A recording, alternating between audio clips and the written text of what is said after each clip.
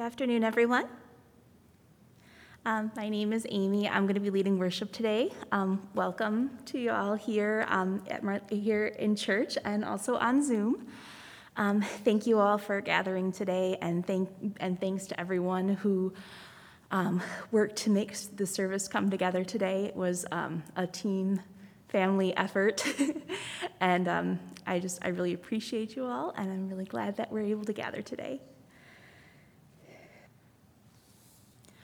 All of you who feel dry and thirsty, come to the water. Fill your hands, splash your face, drink deeply, let it run down your chin. Creator God, our living water, we give thanks for the springs of water and deep wells, for the streams and rivers of our watershed, for the rains that fall. We give thanks for the water that sustains our life.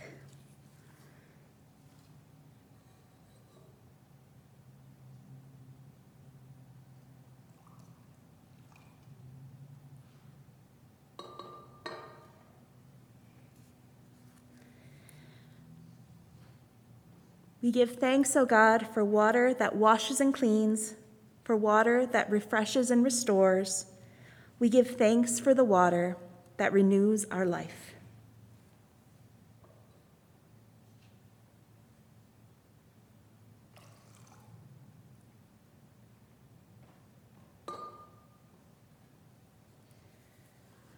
We give thanks for your love and mercy pouring into our lives, soaking into our parched places, filling us up to the brim, overflowing in us, to be a blessing for all.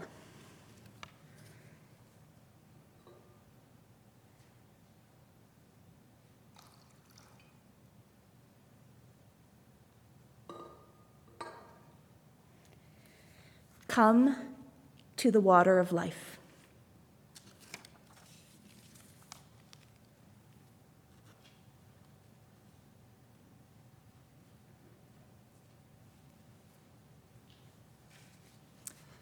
Our first song is number 128 in Voices Together, Wankan Tanka. You know this as Many and Great. I really like that they've got the Dakota words in this particular hymnal. And in just kind of investigating a little bit more, the writer of this hymn, Joseph Renville, his name it's a French name, de Rainville. His father was a French voyageur, and his mother was Dakota. Her name was Minnie Yue Wing. And so he was bicultural, and he helped bridge cultures, the European and the Dakota, and wrote this song. I'm actually going to sing the Dakota because I like these kinds of things, so you're welcome to sing along if you like. It's pretty straightforward. The only difference is that everything that's written with a C is basically a ch sound. So I'll sing the first verse and you're welcome to join, and then we'll sing verses 1 and 2 in English. Wakantanka takunitawa tanka yaka ota. Mahbiakine yachna kecha, makakine du owantra, ni owancha speya wankechin, hena oyadihi. Many and great, O God, are your works, maker of earth and sky. Your hands have set the heavens with stars, your fingers spread the mountains and plains. Lo, at your word the waters were formed, deep seas obey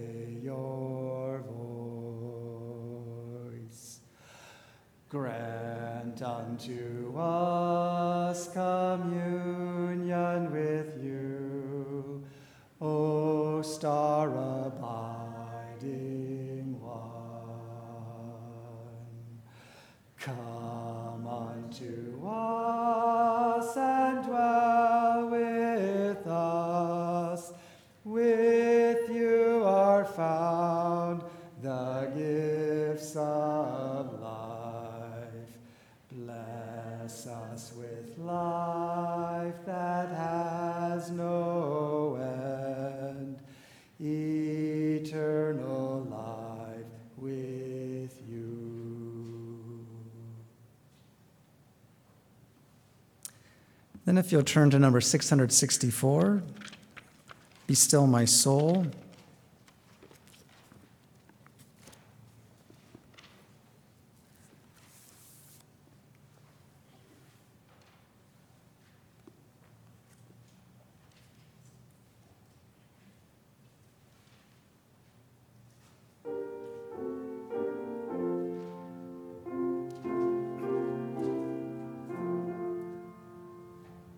Be still, my soul, for God is on your side.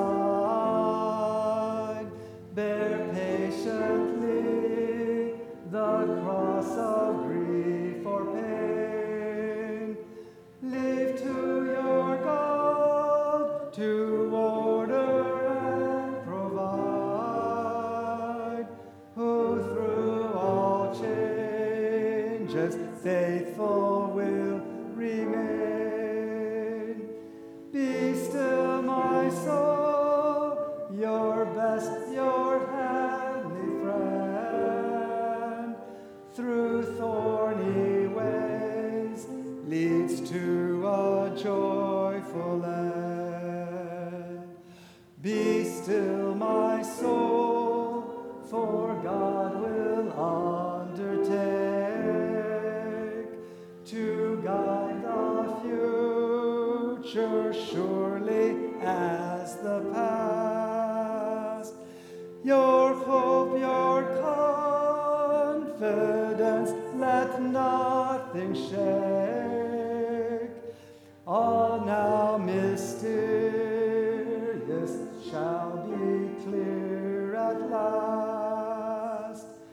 Be still, my soul, the waves and winds still know that voice that calmed their fury long ago. Be still, my soul, the hour is hastening on, when we shall be forever in God's peace. When disappointment, grief, and fear are gone, love's joys restored, our strivings all shall cease.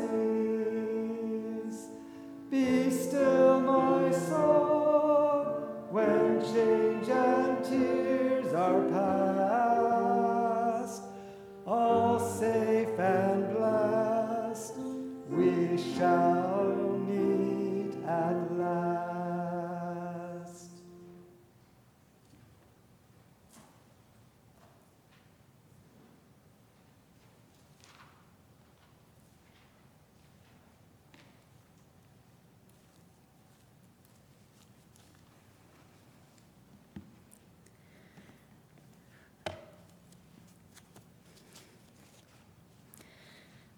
We're now going to move into a time of confession and reconciliation.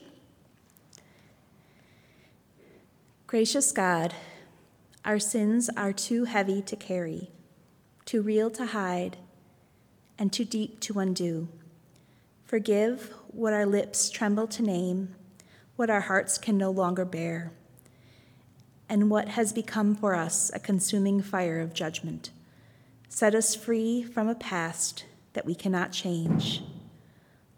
Open us to a future in which we can be changed, and grant us grace to grow more and more in your likeness and image through Jesus Christ, the light of the world.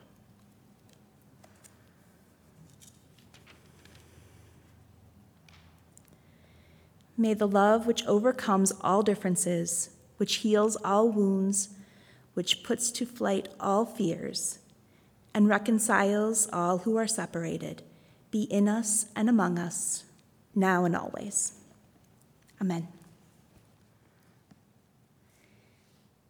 And we can now share a sign of peace with each other. I think we're still staying kind of in our space, right? Or are we? Yes, okay. We're still staying in our space, but waves and heart signs, whatever works for you. Sign language, if you remember that. But share peace with each other.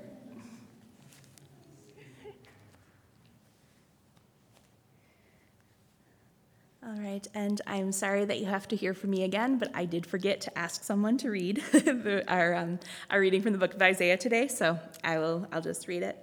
This is from Isaiah chapter 43. But now, thus says the Lord, He who created you, O Jacob, He who formed you, O Israel, do not fear, for I have redeemed you. I have called you by name, you are mine. When you pass through the waters, I will be with you, and through the rivers, they shall not overwhelm you. When you walk through fire, you shall not be burned, and the flame shall not consume you. For I am the Lord your God, the Holy One of Israel, your Savior.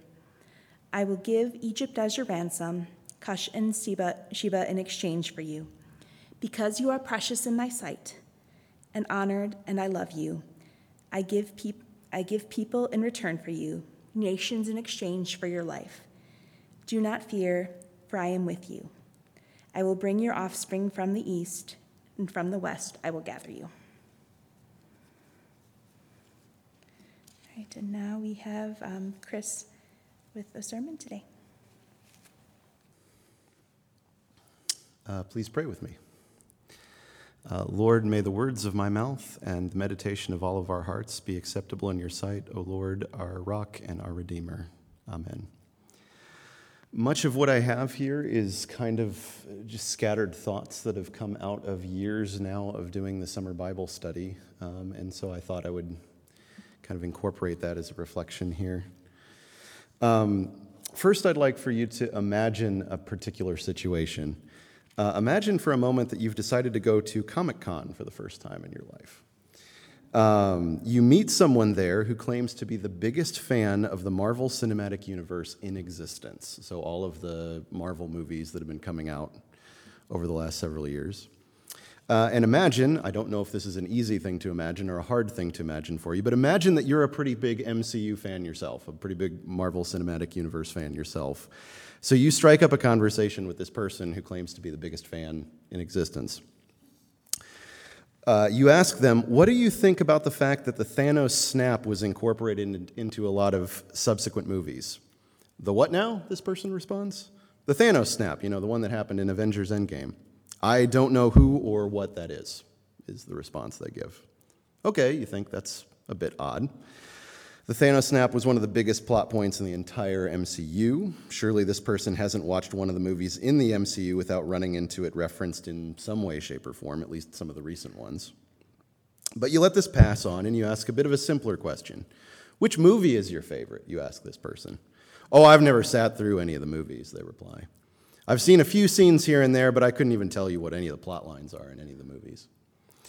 Now you're really puzzled. If this person hasn't actually, you ask them, if you haven't actually sat through an MCU movie, how can you say that you're the biggest MCU fan in existence?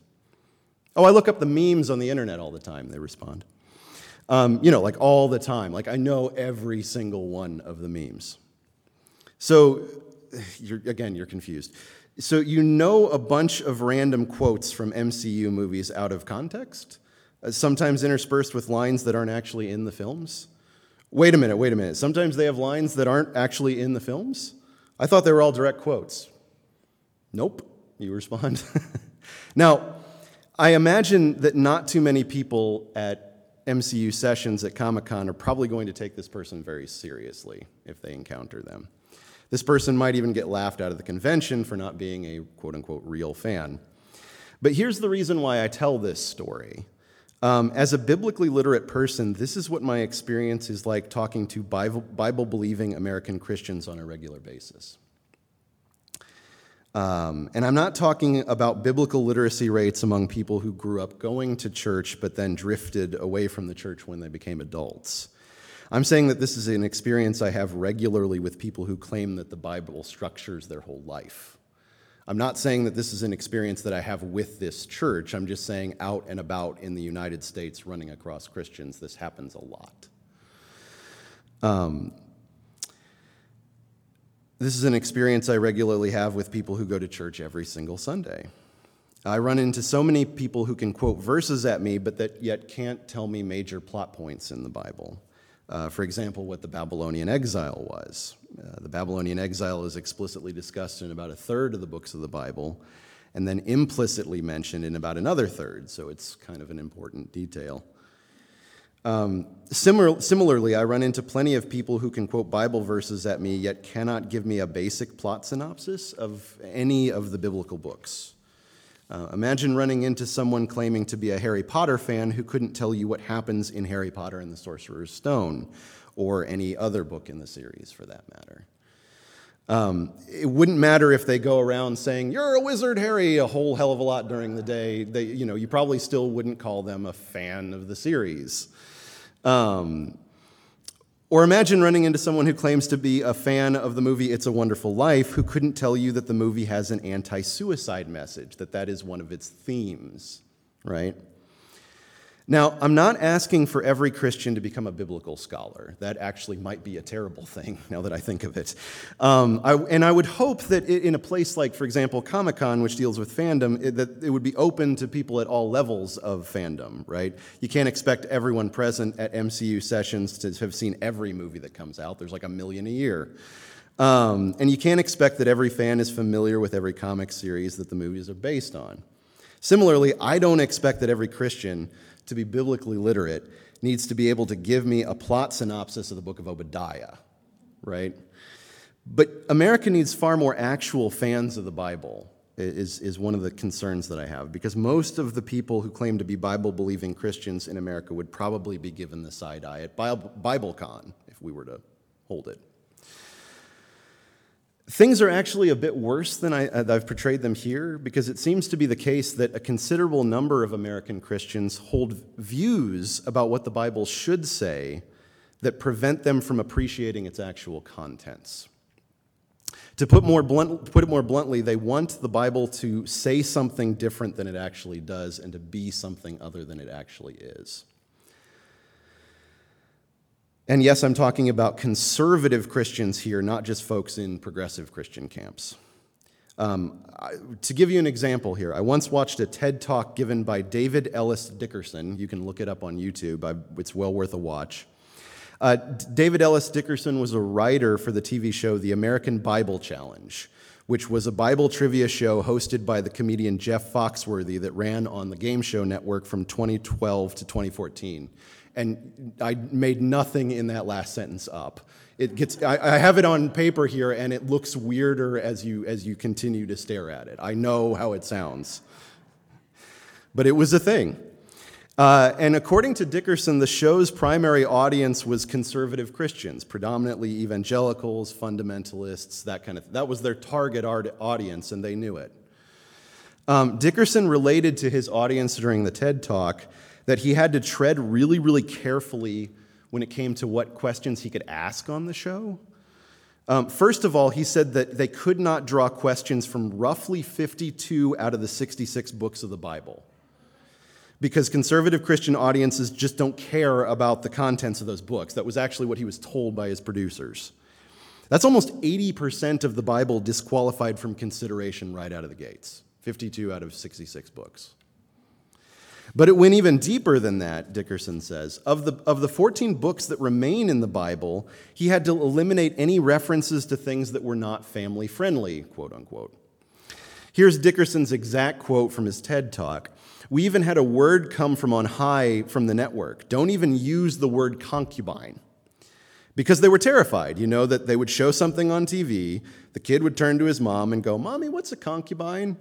And we would get angry letters from conservative Christians, furious that we had, exposed their children to the Bible. He continued, "As an interesting side note, by the way, we also couldn't talk about the crucifixion. Our producer said, people are eating." I guess it was shown during the dinner hour, and they thought that would upset people. Further, he said, he had to rule out diverse accounts of a single event if it occurred in any of these 14 books. So, he couldn't ask a question that suggested that Matthew and Luke might have differing accounts of the birth of Jesus, for example. He concluded with this, and this is a direct quote: "In the process, we sold to our Christian market the kind of Bible they actually believe in, and not the kind of Bible we actually have." He mentioned having to softball questions to smooth things over and to insert things that were commonly believed but aren't actually in the text. Now, it worked. This is a direct quote from Dickerson again. "It worked. We went 3 seasons. The debut of our show had the highest ratings in the history of the Game Show Network. We got nominated for 2 Emmys. They got all the awards. They got all the accolades." Now, if you do watch the video, I think Dickerson kind of drops the ball at the end of it when he comes to stating his conclusion, and he does say some really weird things about Luke's historical accuracy that made me raise an eyebrow. But I thought his main point during the talk was a really, really good one. I can't think of any better evidence than he supplied that many Christians, even quote-unquote Bible-believing Christians, desperately hate the Bible as it actually is. And they wish they had something very different than we actually have. Now, if you haven't figured this out by now, in my life in this community, I really actually do love the Bible that we have. I've made it my goal to embrace this Bible that we actually have and not to pretend that it's something as different than what it is. Whether I'm successful in that or not is a matter of judgment that you can hold me to. And I actually want people to love this Bible that we have too, other people. In fact, I'll go further. I thank God every day that we do not have the Bible that most conservative Christians think that we ought to have, the folks that watch this particular type of quiz show. Because if we had that Bible, it would be terrible. It would be awful. I actually do not want the uncomplicated, tidy, quote-unquote family-friendly, sanitized, univocal Bible that many Christians think that we ought to have. Because if we did, our tradition would have died a long time ago, and we wouldn't be here today. We would not be able to find continuity with other communities of Christians across time and space, and we would genuinely be worse people because of it. Be careful what you wish for when you wish that the Bible was other than it is. So I thought I'd try to make a case that what we have is good, because our frequent desire to have something different than we do has often stood in the way of reading the Bible. It is what has produced Christians that just memify it instead of actually coming to know the Bible in a deep way.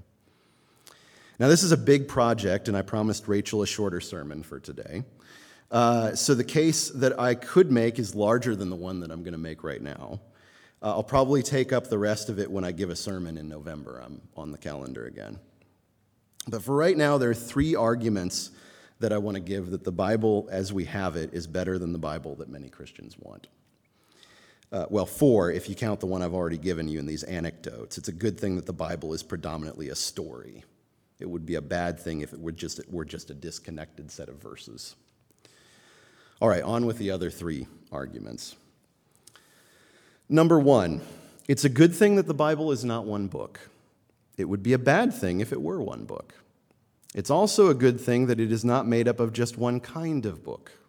It would be bad if it were only made up of one kind of book. First off, what this entails is that the best way to read the Bible is though it were a library of different books, which it is. Those books have different authors. They have different plot lines. They have different themes. They are of different genres. Some are historical, some are fictional. Some are a mix. They have a historical kernel that spins off into imaginative retellings. Some are prose, some are poetry, This is a good thing.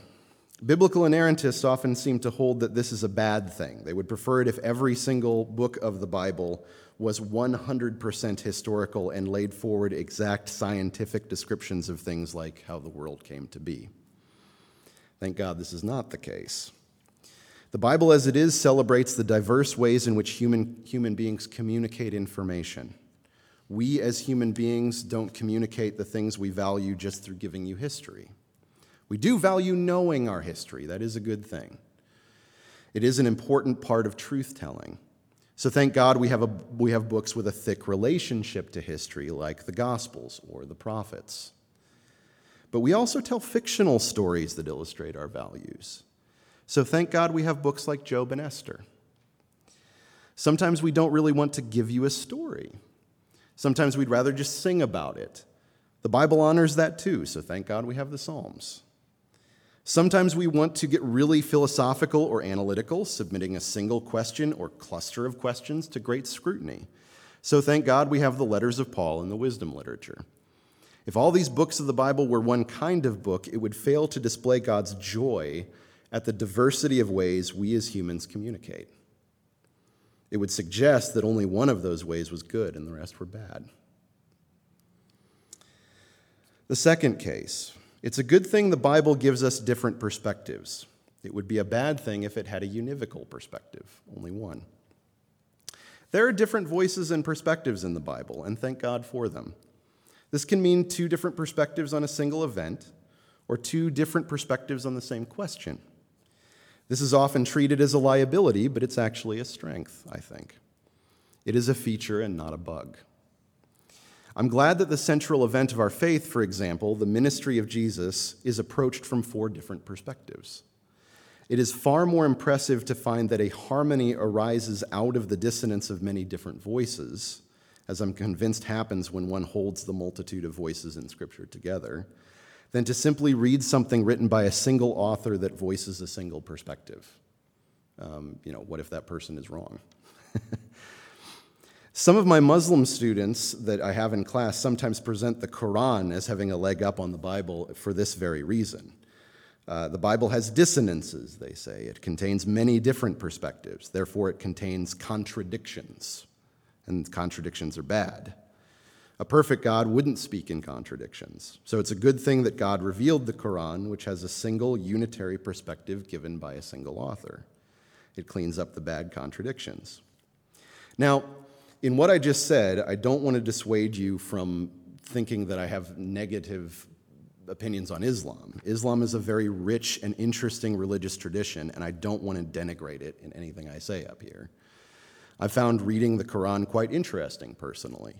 And some of my more progressive Muslim friends tell me that the Quran is just as craggy as the Bible is when it all comes down to it, even as a document authored by a single hand. But even if the Quran were like what my conservative Muslim students think it is, I really wouldn't want something like that for our tradition, to be completely honest with you. I'd feel legitimately poorer if there were a single book from a single author that was the only book that we could call inspired scripture, and we were forced to treat the other books as lesser because they contain differing perspectives. Because it would suggest that God can't speak through different people in different times. And a key insight of our faith as Anabaptists is that the voice of the Holy Spirit arises out of the voices of the many. And I think that that's something to keep in mind when approaching the Scriptures as well. And the third case, it's a good thing that the Bible is craggy, messy, and difficult. It would be a bad thing if it were uncomplicated.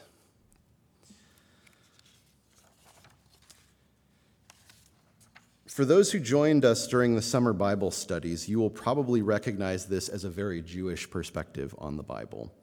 The perspective of the rabbis was, if it isn't difficult, how will you learn? Right? That might be a hard perspective to appreciate. It's probably one that sets a lot of individuals' teeth on edge initially.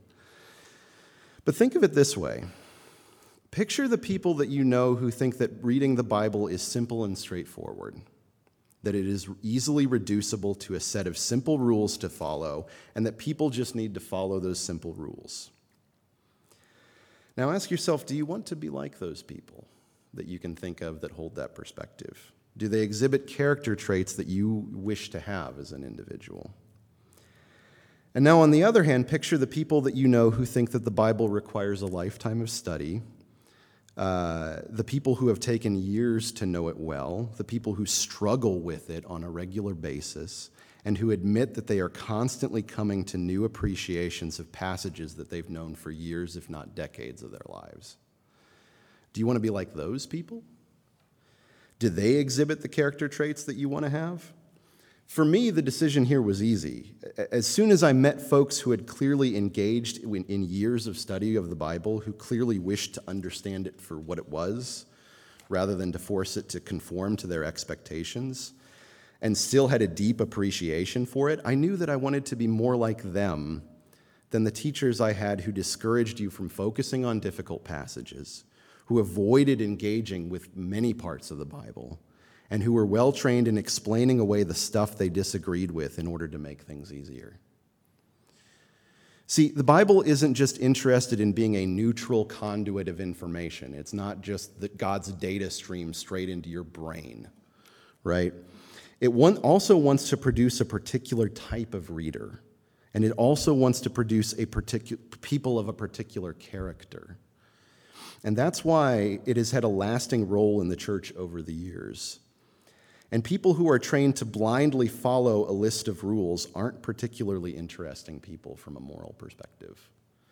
Sometimes the only time you can produce a certain character trait is through struggle. And so it makes sense that the text of inspired Scripture forces you to struggle and to learn to struggle with the text well, because it's trying to turn you into a person who can struggle with the text well. Now, one thing I don't want you to think here when I present, yes, the Bible is difficult to understand sometimes.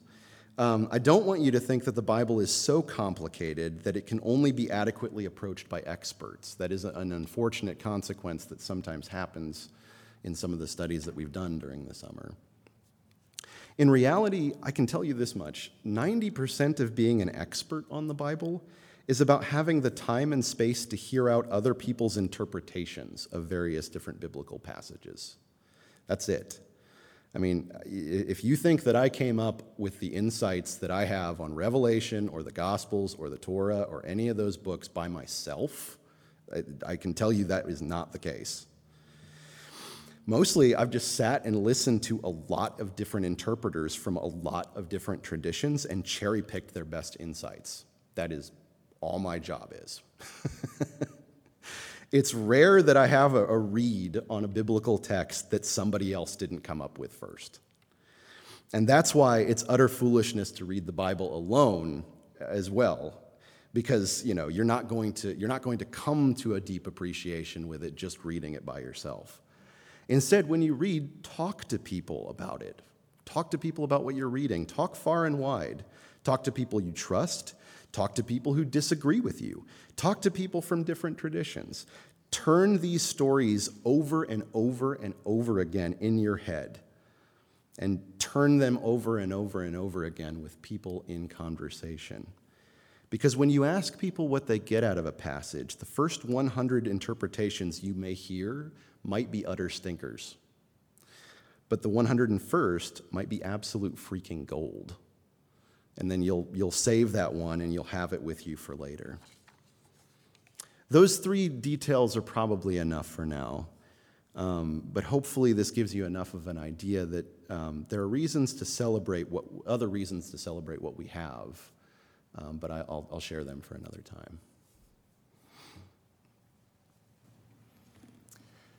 We'll begin our time of responding by singing number 680, Calm Me, Lord. Not that Chris has generated a storm for us at all, but just a reminder of God's presence and peace. We'll sing this through 3 times.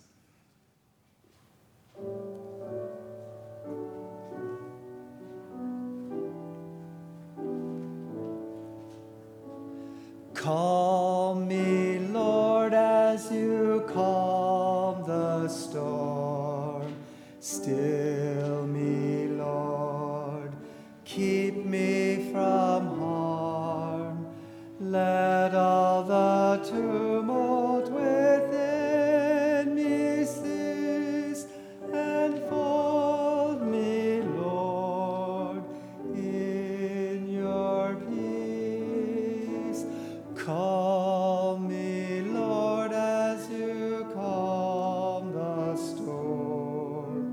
Still me, Lord, keep me from harm. Let all the tumult within me cease, and fold me, Lord, in your peace. Call me, Lord, as you calm the storm. Still me, Lord, keep me from harm. Let all the tumult within me cease, and fold me, Lord, and fold me in your peace.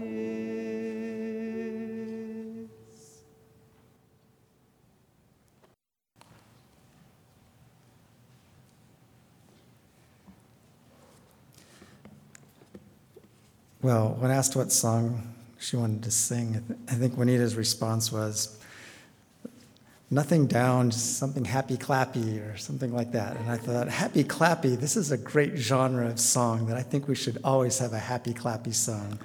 So My Life Flows On, number 605, is actually a beautiful blend of both.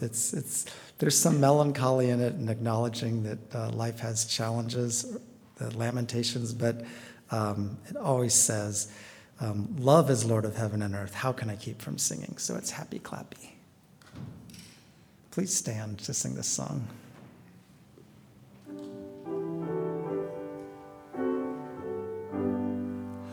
My life flows on in endless song, above earth's lamentation.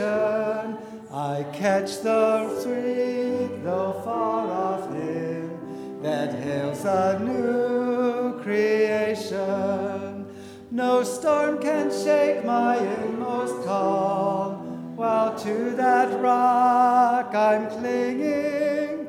Since love is Lord of heaven and earth, how can I keep from singing?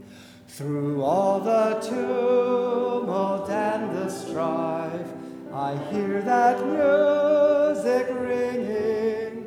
It finds an echo in my soul. How can I keep from singing?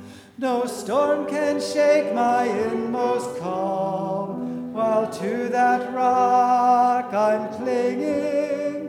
Since love is Lord of heaven and earth, how can I keep from singing? What though my joys and comforts die? I know my Savior liveth. What though the darkness gather round? Songs in the night he giveth. No storm can shake my inmost calm, while to that rock I'm clinging. Since love is Lord of heaven and earth, how can I keep from singing? The peace of Christ makes fresh my heart, a fountain ever springing. All things are mine since I am his. How can I keep from singing? No storm can shake my inmost calm, while to that rock I'm clinging. Since love is Lord of heaven and earth, how can I keep from singing? Please be seated. Thank you all for joining us here today. Receive the benediction. Eternal God, you call us to ventures of which we cannot see the ending, by paths as yet untrodden, through perils unknown. Give us faith to go out with courage, not knowing where we go, but only that your hand is leading us and that your love is supporting us. Through Jesus Christ our Lord. Amen. Go in peace.